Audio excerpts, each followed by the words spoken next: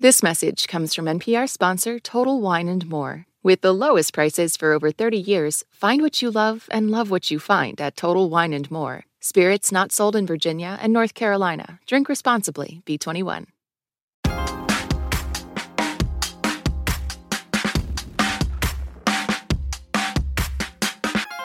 If a loved one called you in a panic, asking for help, maybe they just got arrested or worse, kidnapped, and needed money immediately, what would you do? Turns out it could actually be AI. My wife and I were asleep in bed when she got a phone call from her mom. At least it said so on her phone.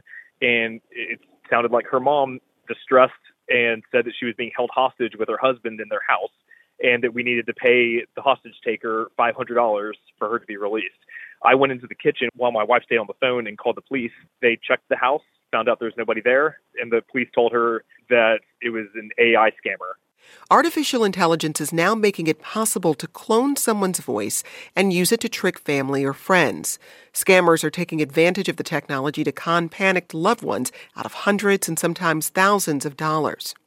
In November, the Senate Special Committee on Aging held a hearing on AI scams and how to address them. Gary Schuldhorn spoke at this hearing. He's an attorney in Philadelphia, and he was the target of a scam in 2020. He joined me earlier to talk about his experience, which we'll hear about after the break. How can we recognize these types of scams, and what can people do to protect themselves from falling victim to them? I'm Jen White. You're listening to the 1A podcast, where we get to the heart of the story. We'll be back with Gary's story in just a moment. This episode's sponsor is PwC, which offers the following message. A robot may not be coming for your job, but competitors are coming for your market share. PwC pairs the right tech with the right solutions to help you gain a competitive edge. Reimagine operations from the cloud, fuel innovation with responsible AI, and detect risks before they become headlines. Human-led and tech-powered. It's all part of the new equation from PwC. This message comes from NPR sponsor Capital One. The Capital One Venture X business card has no preset spending limit, so the card's purchasing power can adapt to meet business needs. Plus, the card earns unlimited double miles on every purchase, so the more a business spends, the more miles earned. And when traveling, the Venture X business card grants access to over 1,300 airport lounges. The Venture X business card, what's in your wallet? Terms and conditions apply. Find out more at CapitalOne.com/VentureXBusiness. This message comes from NPR sponsor Comcast. Through Project Up, Comcast is committing $1 billion to reach millions with digital skills training, resources, and opportunities needed to succeed in a digital world. Learn more at Comcast.com/ProjectUp. We start a discussion of how artificial intelligence is being used in scams with this conversation I had with Gary Schuldhorn. He's an attorney in Philadelphia, and he was the target of a scam in 2020. Gary, you received a call in 2020 while you were on your way to work. What did the caller say? The caller was my son's voice, and he said, "Dad, I was in an accident. I hit a car being driven by a pregnant lady. I think I broke my nose. They arrested me. I'm in jail. Dad, you have to help me. They assigned a lawyer to me. I'm going to give you his number. You got to call him. Help me. Get me out of here." I said, "Brett, I'll call him right away, and I'll call you right back." He says, "You can't. They took my phone. Help me, Dad." That was the call. That must have been terrifying. It put me into action mode because, look, I'm an attorney, I'm a father. And here I get a call from my son who's both hurt and in jail, and he hurt a pregnant woman. So my entire instinct there was to get into an action mode and help my son. Now, you got several calls as a part of this scam. A supposed public defender called you. You were given a case number. You were even connected to a fake courthouse. How convincing were these conversations? Completely convincing. So this lawyer named Barry Goldstein, it's a pseudonym that he uses, called me right away just after I had hung up with my son and told me that he had met with Brett, and Brett had hit a pregnant woman and broken his nose, and that he had been arrested at the scene because he had failed the breathalyzer test. I said, that can't be. My son would not ever drink and drive. And he explained that Brett told him that, but that Brett had an energy drink that morning, and that may have caused the failed test. And then he asked me if I was interested in bailing my son out. I said, of course. He said, do you have like $10,000 or $15,000? I said, yes. He goes, well, let me give you the phone number of the courthouse and the docket number for your case, for your son's case. You should call and bail them out. So I immediately hang up. I call the number. They answer it correctly. They ask why I'm calling. They ask for my son's name and the case number. I give it to them. And they said, yeah, bail was set at $90,000. You need to post a $9,000 bond. But he explained that there was a problem, that the county bail bondsman was away on a family emergency, but that I could still get my son bailed out by posting an attorney's bond. I hang up. I call Barry Goldstein. He assures me that he could file an attorney's bond, that I'd have to get him $9,000 in cash, that he was a member of a credit union, and the way to get him the cash was to use a kiosk, which he would identify. I learned later that that was a kiosk that would convert my money to Bitcoin, and that he was leaving for a convention in California. He had to leave for the airport in 2 hours, so I had to hurry. How did you find out this was a scam? Because, Gary, the level of detail, I think, would convince anyone that it was real. Those calls happened within 2 minutes. And so there is no time to think during that period. You're just in an action mode.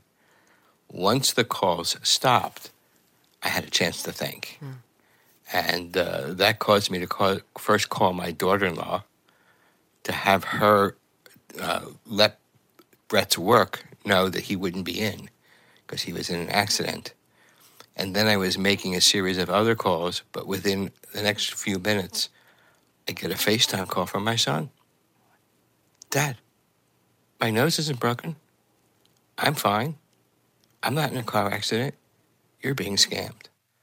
As you can imagine, I sat there in my car. I just kept repeating, Brett, it was your voice. It was your voice. It was your voice. Once you had some time to process the experience, were you able to discern why you were targeted? No. And I can tell you that there have been hundreds of thousands of either messages left on social media or actual phone calls to me from people who are experiencing this exact scam, including yesterday. I got a call, the exact scam, and the man's father had sent the $7,000. You contacted law enforcement. How much were they able to help you? They were unable to help. So once I knew it was a scam, I kept the scammer, this Mr. Goldstein, engaged in the scam and invited law enforcement to participate. And the Philadelphia police declined because I hadn't lost any money. And the FBI declined because although they were aware of the scam, there was little they could do. The scammers were using burner phones and cryptocurrency, and it was something that they couldn't help me with at the time. So I was left frustrated with an inability to get law enforcement involved while I kept the scammer going for quite a period of time. Gary, you were able to avoid losing money in this scam. But like you said, others haven't. The Federal Trade Commission says older Americans lost more than $1.6 billion to scams in 2022. What would you like to see lawmakers and tech companies do to address this security risk? There's several answers to that question. First, people can protect themselves, and that's more effective than waiting for legislation.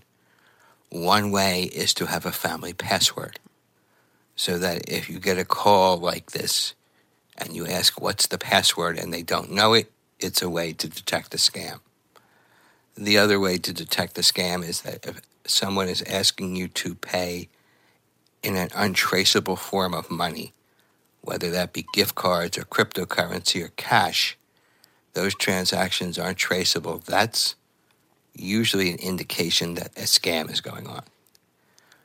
From the legislative standpoint, to strip the anonymity away from cryptocurrency and burner phones would go a very long way into allowing people to have a remedy when they're hurt. They can find the scammers. They can find the money. So that would be certainly something that I would hope legislation could address. For people who have been affected by a scam like this, who've maybe lost money, what would you say to them about the shame they may be feeling? It's a significant point you raise.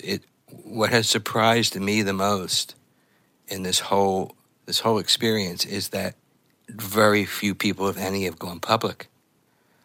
I went public in 2020 for the purpose of hoping to prevent others from falling for this scam.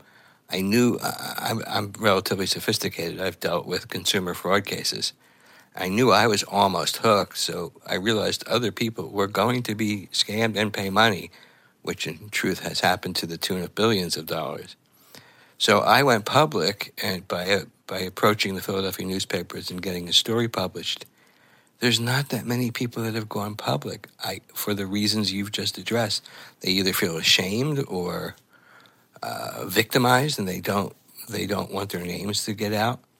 But that helps the scammers. So the people who feel shame shouldn't. They're involved in a game with experts, and they don't even know they're in a game. When you picked up the phone and heard your son's voice, and now that you've had some time to think about this scam, what would you encourage others to think about the ways in which our voices are present in the world, and how easy it is for scammers to get a sample that they need in order to replicate our voice? I don't think we can live in a world where we don't have our voice projected somewhere, somehow. Sometimes it's just a survey that you participate in. And so I don't think we can ever take the steps so that no one hears our voice. Anybody that calls you, even if it's a wrong number, they can get you to talk for a few minutes. They have your voice. The issue becomes, how can you get a remedy for someone who uses this technology to harm people, to harm the society? Where is the remedy? What tools do we have so that we can find and prosecute and collect? That was Gary Schuldhorn. He's an attorney in Philadelphia and the intended victim of a scam in 2020. Coming up, AI scams go beyond fake phone calls. We hear how Congress and the FTC is working to protect consumers and how you can protect yourself. We'll be back with more in just a moment. This message comes from NPR sponsor Rosetta Stone, an expert in language learning for 30 years. Right now, NPR listeners can get Rosetta Stone's lifetime membership to 25 different languages for 50% off. Learn more at rosettastone.com/NPR. Support for NPR and the following message come from IXL Learning. IXL Learning uses advanced algorithms to give the right help to each kid no matter the age or personality. Get an exclusive 20% off IXL membership when you sign up today at IXL.com/NPR. This message comes from NPR sponsor Charles Schwab with its original podcast on investing. Each week, hosts Liz Ann Saunders, Schwab's chief investment strategist, and Kathy Jones, Schwab's chief fixed income strategist, along with their guests, analyze economic developments and bring context to conversations around stocks, fixed income, the economy, and more. Download the latest episode and subscribe at schwab.com/oninvesting or wherever you get your podcasts. NPR Plus is a new way to support public media and get more from your favorite NPR podcasts like Fresh Air. Sometimes I'll actually preface the question with, if it makes you too uncomfortable to talk about, if it's too personal, just tell me. Here's the question. For behind-the-scenes content, bonus episodes, and more, sign up at plus.npr.org. Well, Congress is watching the growing concern over AI scams. A bipartisan group of lawmakers introduced the No AI Fraud Act to the House this month. The bill would protect Americans' likeness and voice against AI-generated fakes. And earlier this month, the FTC created a competition with an award of $25,000 for the best ideas to protect consumers from AI voice scams. We'll speak to someone at the FTC later in the program. But first, let's learn more about how these scams are perpetrated and the efforts to combat them. Here to help us through it is Subbarao Kambhampati. He's a professor of computer science at Arizona State University and the past president of the Association for the Advancement of AI. Professor Rao, welcome to the program. Thank you for having me. Also with us is Carrie Goldberg. She's the owner of the C.A. Goldberg Law Firm in Brooklyn and represents individuals injured by tech. Carrie, thanks for joining us. Hello. Happy to be here. So, Professor Rao, earlier in the hour, we heard Gary Schuldhorn's story about his experience being the target of an AI voice scam. How sophisticated does a criminal need to be in order to conduct this type of scam? So, 4 years back, many of us have seen this Obama video that was shown as a way of showing the ability of this technology, and that required professional preparation. 2 years back, Gary seems to have fallen for it for a much, easier way. And right now, pretty much you and I can get online and clone pretty much anybody's voice. So the barrier has really gone down. So it doesn't require significant sophistication to do this anymore. How does a voice clone scam work technically? How much of your voice does someone need to clone it? So that's, again, another thing where the barrier has been falling down. So it turns out, surprisingly enough, that at the state-of-the-art research level, just 3 seconds of your voice is enough to not only clone it, but even capture your emotions and the modulation. So that's sort of mind-boggling, but that's really where we currently are. So anybody who actually has more than about an hour of their voice in the public domain, such as I'm sure yourself, it's extremely easy to give extremely hi-fi cloning of the voice. So, but in general, for you and me, if we are just downloading one of these apps right now that many private companies are selling, it requires you to kind of say a few sentences, about 20 sentences of different emotions. And then overnight, they will send you the cloned voice. And after that cloned voice, you can just type any text and that text would be spoken in that voice. So that's as simple as that. Well, Carrie, you also heard Gary's story earlier in the hour. How surprised are you that law enforcement wasn't able to help him? I'm not surprised at all. I've found in my practice representing victims that law enforcement is not typically very sympathetic to scams and situations where somebody has been duped. But also, when we're talking about scams that happen on the internet and there's different levels of impersonation and anonymization, and the offender could be on the other side of the globe, that can be both a daunting task to de-anonymize the offender, but also a fruitless one. If the offender lives on the other end of the planet, then there's not going to be efforts to extradite somebody on this kind of crime. Well, this week in New Hampshire, the state attorney general warned voters about a robocall that likely used AI. The robocall sounded like President Joe Biden urging people not to vote in Tuesday's primary election. It's important that you save your vote for the November election. Voting this Tuesday only enables the Republicans in their quest to elect Donald Trump again. So that was an AI-generated robocall meant to sound like President Biden. Professor Rao, how concerned are you about the use of AI to dupe voters this election year? I am very concerned about especially that aspect. I'm sure some of us are old enough to remember South Carolina primary in 2000 when there was a whisper campaign against John McCain, the Arizona Senator John McCain. That was through robocalls. Now that sort of a thing is on steroids because it's not just some anonymous voice. It's the voice that somebody you have heard telling you the stories that you would like to hear, the confirmation bias. And so I'm actually most worried about the impact of these sorts of voice scams and deep fakes, not at the public, like national presidential elections, because the moment it comes out, you guys will actually catch on to it and it, make it public. But what happens at the whisper campaign level and also in the smaller elections where there isn't that many people checking for the veracity of these things. So yes, that's actually going to be the biggest issue. Carrie, with your clients, what do they tell you about how convincing these voices or these deep fakes are? Do they ever have any clues that say, I had a feeling that maybe it wasn't real, or are they pretty convinced?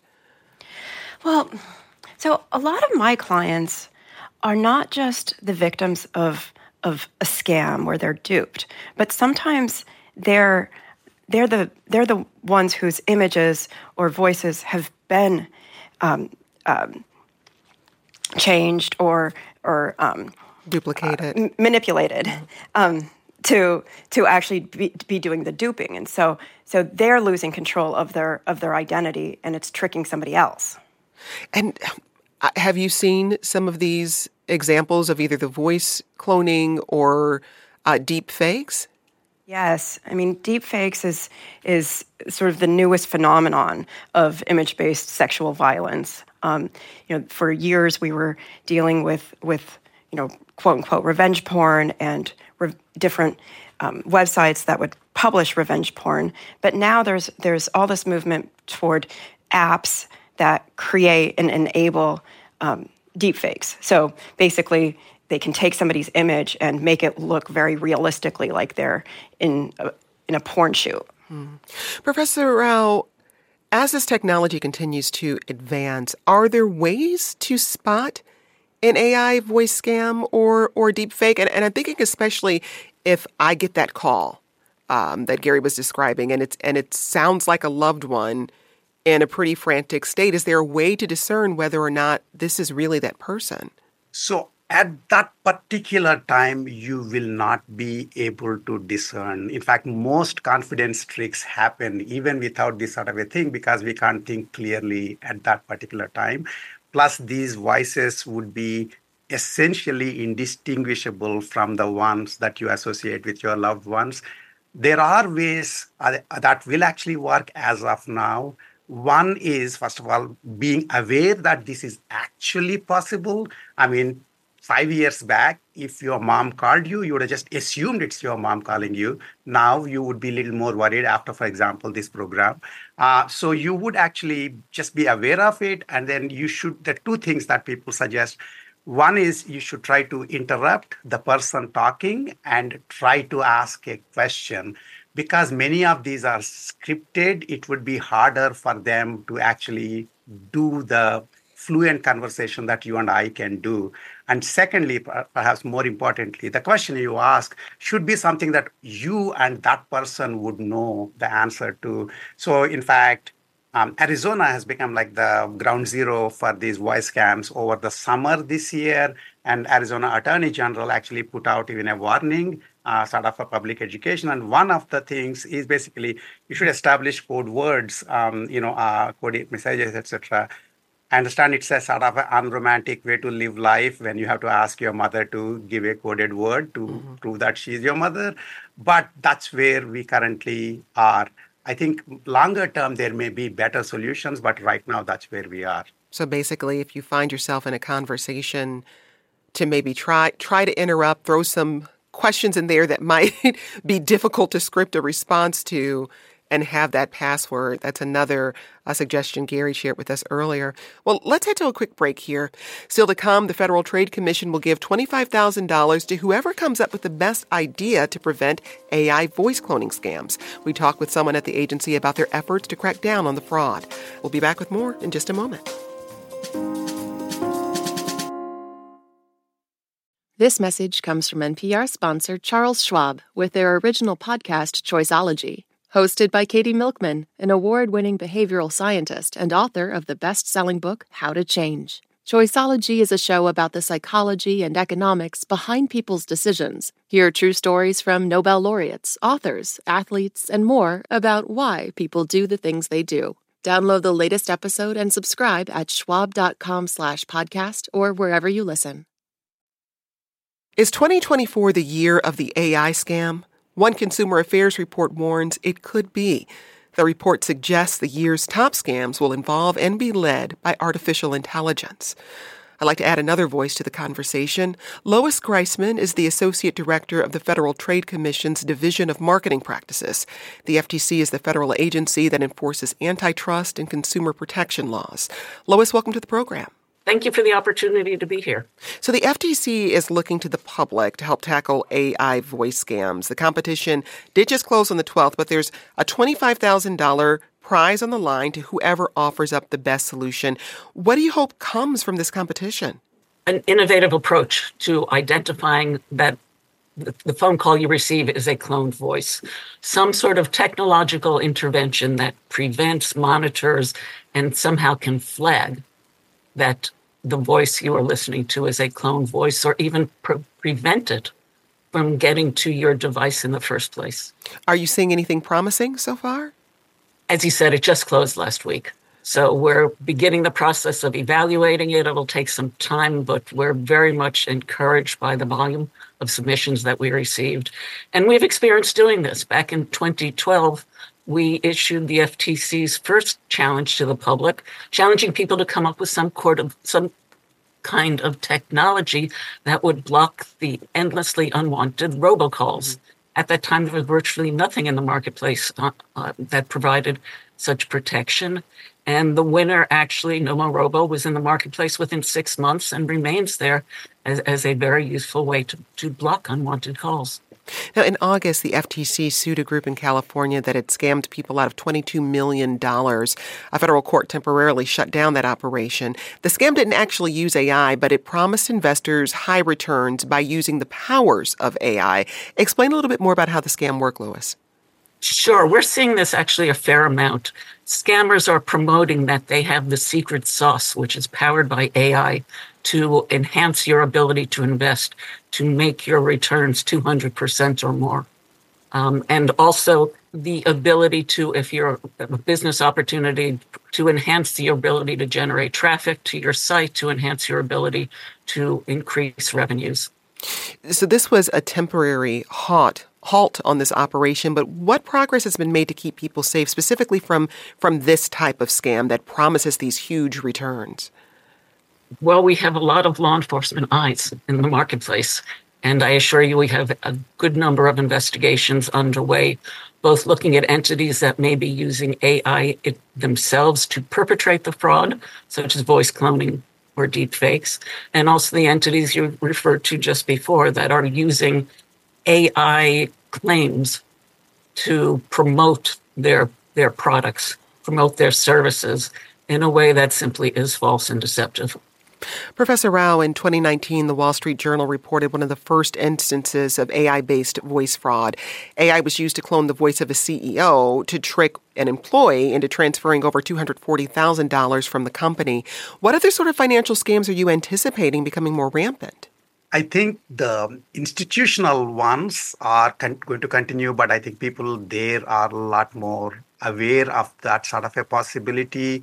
I think the ones that I'm a lot more worried about is institution to individuals, because individuals actually are not anywhere near as aware of the possibility of technology. I think at the top of the hour, you pointed out something about the older people who may actually not be keeping track of this technology. So AARP has been trying to make this possibility of this sort of cloning of both voice and video something that their members know about. And, so I think those are the things that might help. Lois, how much of your work is about education and making sure the public is aware not just of the scams that are out there, but how to combat them? A tremendous amount of focus is on education. We have a discrete group that this is what they do. Knowledge of scams such as voice cloning scams is a powerful prevention tool. And people get a lot of their knowledge and information about what's going on from the press, from news, programs just like this. And what we have found is that if you've heard that something is a scam, you may be more likely to stop, to pause, maybe to ask somebody, what do you think about this? And that's a tremendously powerful prevention technique. I want to turn back to the No AI Fraud Act that was introduced in the House this month. Carrie, there's some concern that this act could be too broad. The digital rights group Electronic Frontier Foundation writes that the act, quote, applies to an incredibly broad amount of digital content. Any likeness and or voice replica that is created or altered using digital technology, software, and algorithm, etc. There's not much that wouldn't fall into that category, from pictures of your kids to recordings of political events to docudramas, parodies, political cartoons, and more, end quote. Carrie, how concerned are you that the efforts to combat AI scams could limit speech and creativity on the internet? Well, there is a First Amendment exception to the bill. It is certainly rather broad. But, most states now have anti-SLAPP legislation. So those are lawsuits, or those are defenses to lawsuits. They're strategic lawsuits against public participation. So if you're sued for something that's protected by the First Amendment, you can counterclaim and say that this is protected speech, and then if you're successful in that, it turns the tables, and the other side has to pay your attorney's fees. So it's a big deterrent to frivolous lawsuits that are based on speech. And Professor Rao, this is something we come back to over and over again. Technology has always moved faster than regulations. How hopeful are you that lawmakers can not just tackle this issue, but keep up with it and maybe get ahead of some of this? I think parts of it, especially where the main big companies are being used, are supporting that sort of voice fakes and deep fakes technology. The law from US will help combat that for sure.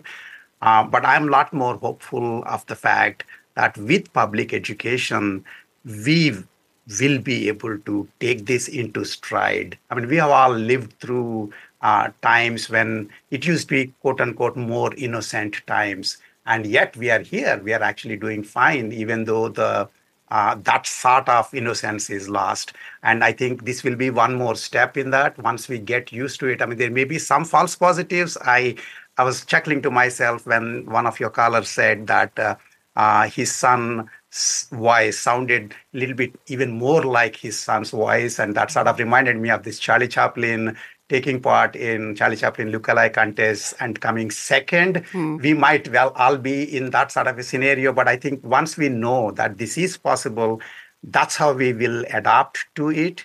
And, laws are going to be partly useful, but I don't think that they can completely stop this given the type of crimes, because there is no jurisdictional control over who is committing them. We heard from a 1A listener earlier in the hour, Lois, about some of the shame and embarrassment people experience when they are the victim of one of these scams. What should you do if you find yourself caught up in one of these scams, if maybe you've sent the money already? First and foremost, there is no shame in it.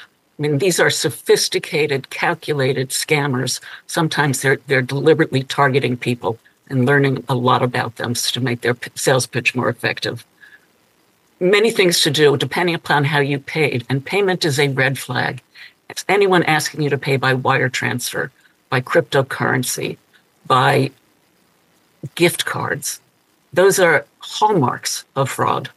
So, and should you have paid in that manner, instantly try to contact the gift card issuer, try to go back to the retailer where you might have purchased it, go to the wire transfer service, see what you can do. Then we encourage everybody, please report it to the FTC. Report fraud, one word, .ftc.gov. Those reports are invaluable. They go into a huge database that's used by law enforcement all over the country to try to identify scammers, connect dots, develop leads, and identify people who can assist us in tracing the money and tracking down the scammers. Professor Rao, knowing the technology and its capabilities and how quickly it's moving and developing, what's the worst case scenario for this type of AI fraud if we don't get a handle on it, if it's not addressed? I think one of the things that I'm really worried about is not really deep fakes, but head fakes. That's what I call them. But in general, you'll have a personality that talks to you over a period of time, and then sort of you provide all the information about your life. And these are like very spearfish attacks, they call them. It's already happened with actual people sort of trying to scam you. Now it's these AI personalities. As we speak, there is a completely AI generated a character in an Instagram character in Italy that who is making about $1 million a year from endorsements, etc. So we are all in the wrong jobs apparently. But the point is that those sorts of things, essentially mental modeling people and then trying to make them trust you, those things are also very big. And that is a different set of issues that are going to come on the heels of a single call where you're saying, give me the money. Because typically, I think I keep telling people that one of my favorite movies is The Sting, that many of you may have watched. And The Sting is what is actually possible without spending too much of your own time. You can just have the AI help you in making a sting. And that's something that worries me quite a lot. That's Subbarao Kambhampati. He's a professor of computer science at Arizona State University. Also with us today, Carrie Goldberg, the owner of C.A. Goldberg Law Firm, and Lois Greisman, the associate director of the FTC's Division of Marketing Practices. Thanks to you all for joining us. This program comes to you from WAMU, part of American University in Washington, distributed by NPR. I'm Jen White. Thanks for listening. This is 1A.